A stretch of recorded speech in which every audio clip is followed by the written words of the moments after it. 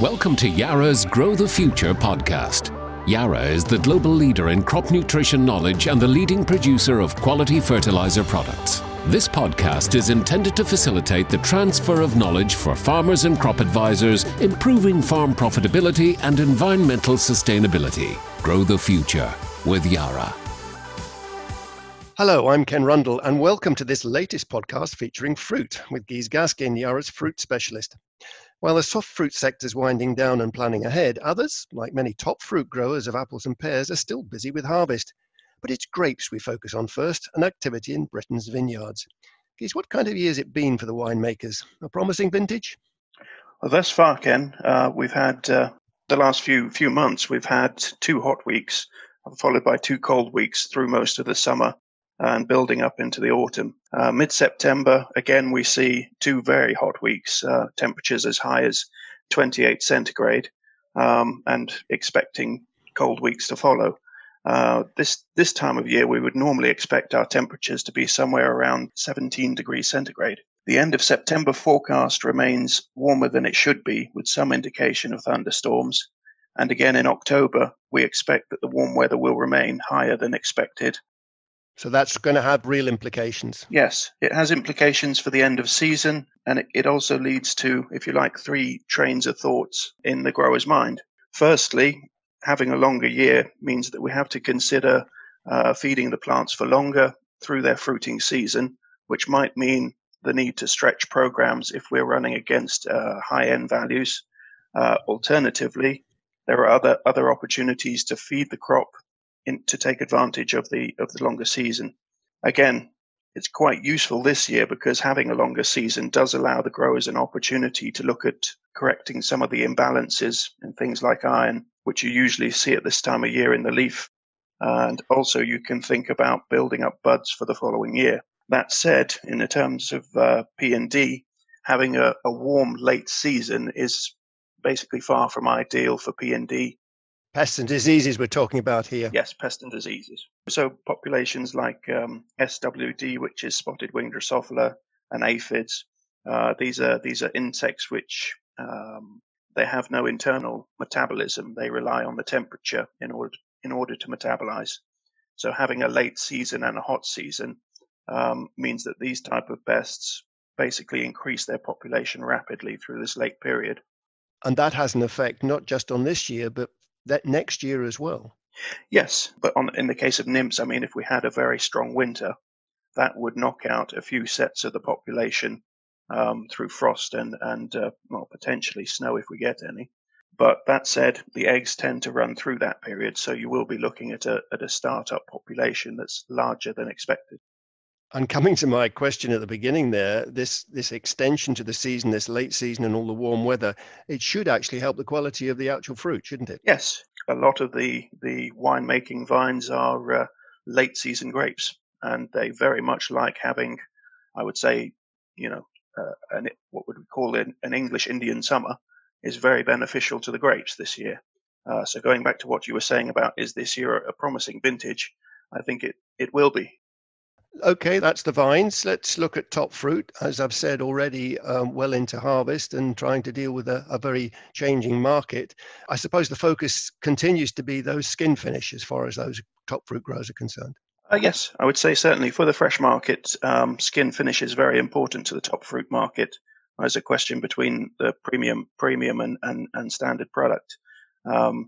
Bitter pit particularly is an issue in apples, and for this, you would have applied the calcium feed. In our case, Yaravita Stop It is very good at controlling bitter pit.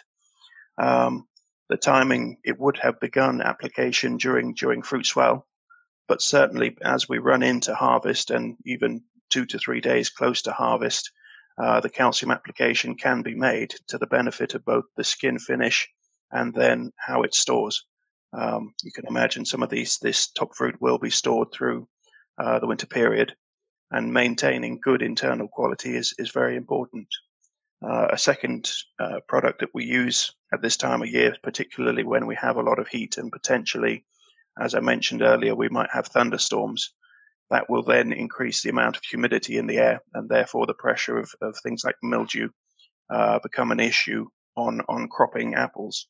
And for that, we would recommend using something like Senefos, because it has very good secondary benefits to the crop, but at the same time, Senefos will increase the internal quality of the apples, which then has implications in store. Now, this kind of thing you'll be discussing certainly virtually this year at the National Fruit Show, which is 22nd of October. Have you other plans for that show? Yes, during the National Fruit Show, we have a look at our newer products coming through. One in particular that's generating a lot of interest is YaraVita Actisil. This is a silicon product, one of the first for Yara, and a very interesting product in a sense of top fruit. The way it works is if you imagine the skin layer of fruit and the cell structure, in amongst the cell structure, there are always gaps between the cells. And this case, YaraVita Actisil, when applied to the skin, it finds these holes and fills them with silicon. And in doing so, it increases the density of the structure in which it's sprayed onto. So in a case of top fruit, what that means is you can almost guarantee a much better skin toughness from the fruit, which has a very nice visual effect, but also it enhances the strength of that fruit. Again, as we were discussing calcium and Senefos for storage, there are likely possibilities that the Actisil silicon product, in conjunction with the other two, will only lead to enhance the storability of the apples and therefore the quality of the end product to the user. Something to be discussed at the show, obviously.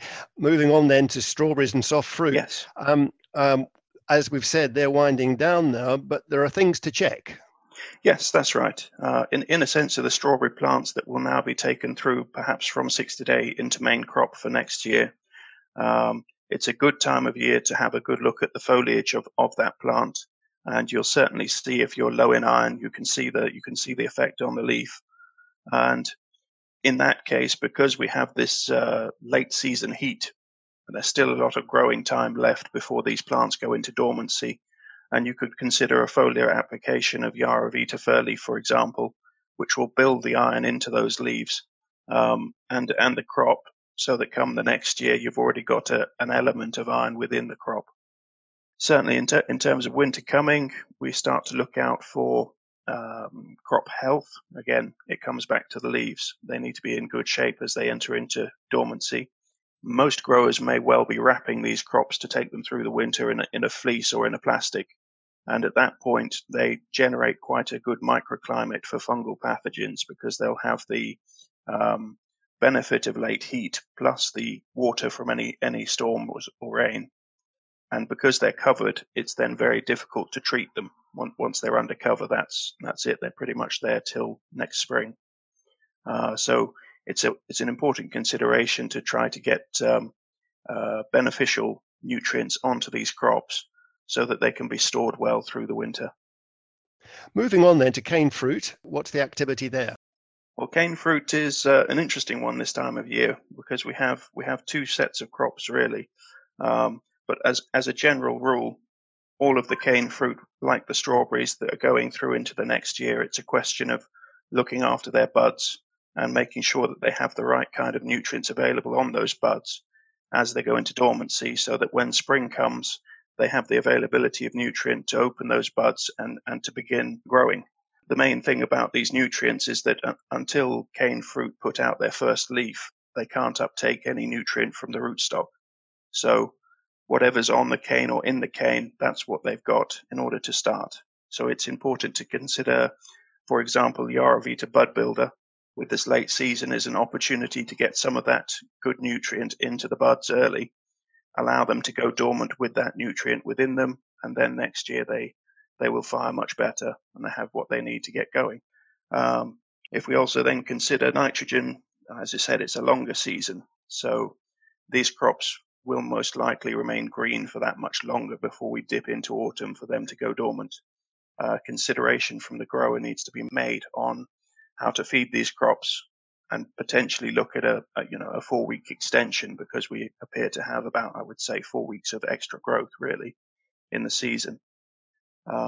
This has two considerations. It really depends on how you're feeding the crop. Either you can lengthen and stretch your fertigation program out by the recommended number of weeks, thereby decreasing the amount of nitrogen but feeding them the whole time.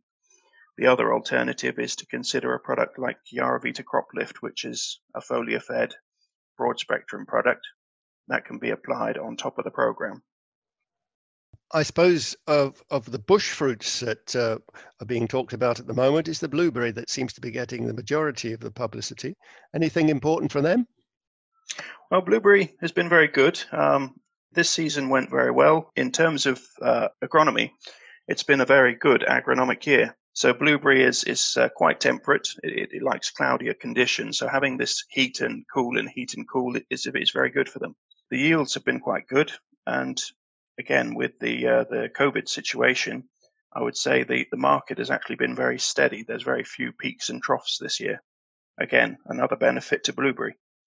But looking at the late years, with this much heat, again, we have an opportunity, as we have with other crops, of potentially using this late heat to generate more bushiness into the blueberry. This can be achieved if you have the space in your nitrogen programming. You could look at applying a product like Calcinit, which will give the blueberries a quick boost. But pre-application of the Calcinit, you would tip the medium-sized cane. These would be anything between 4 and 6 millimeters in diameter. If they were tipped at this point in time with an extra 8 weeks of growth and a boost of nitrogen, the buds will break around them. So you would end up with 3 or 4 breaks off that tipping. And this new cane growth that you would generate would be approximately 4 to 6 inches in length and diameter of about 2 to 3 millimeters.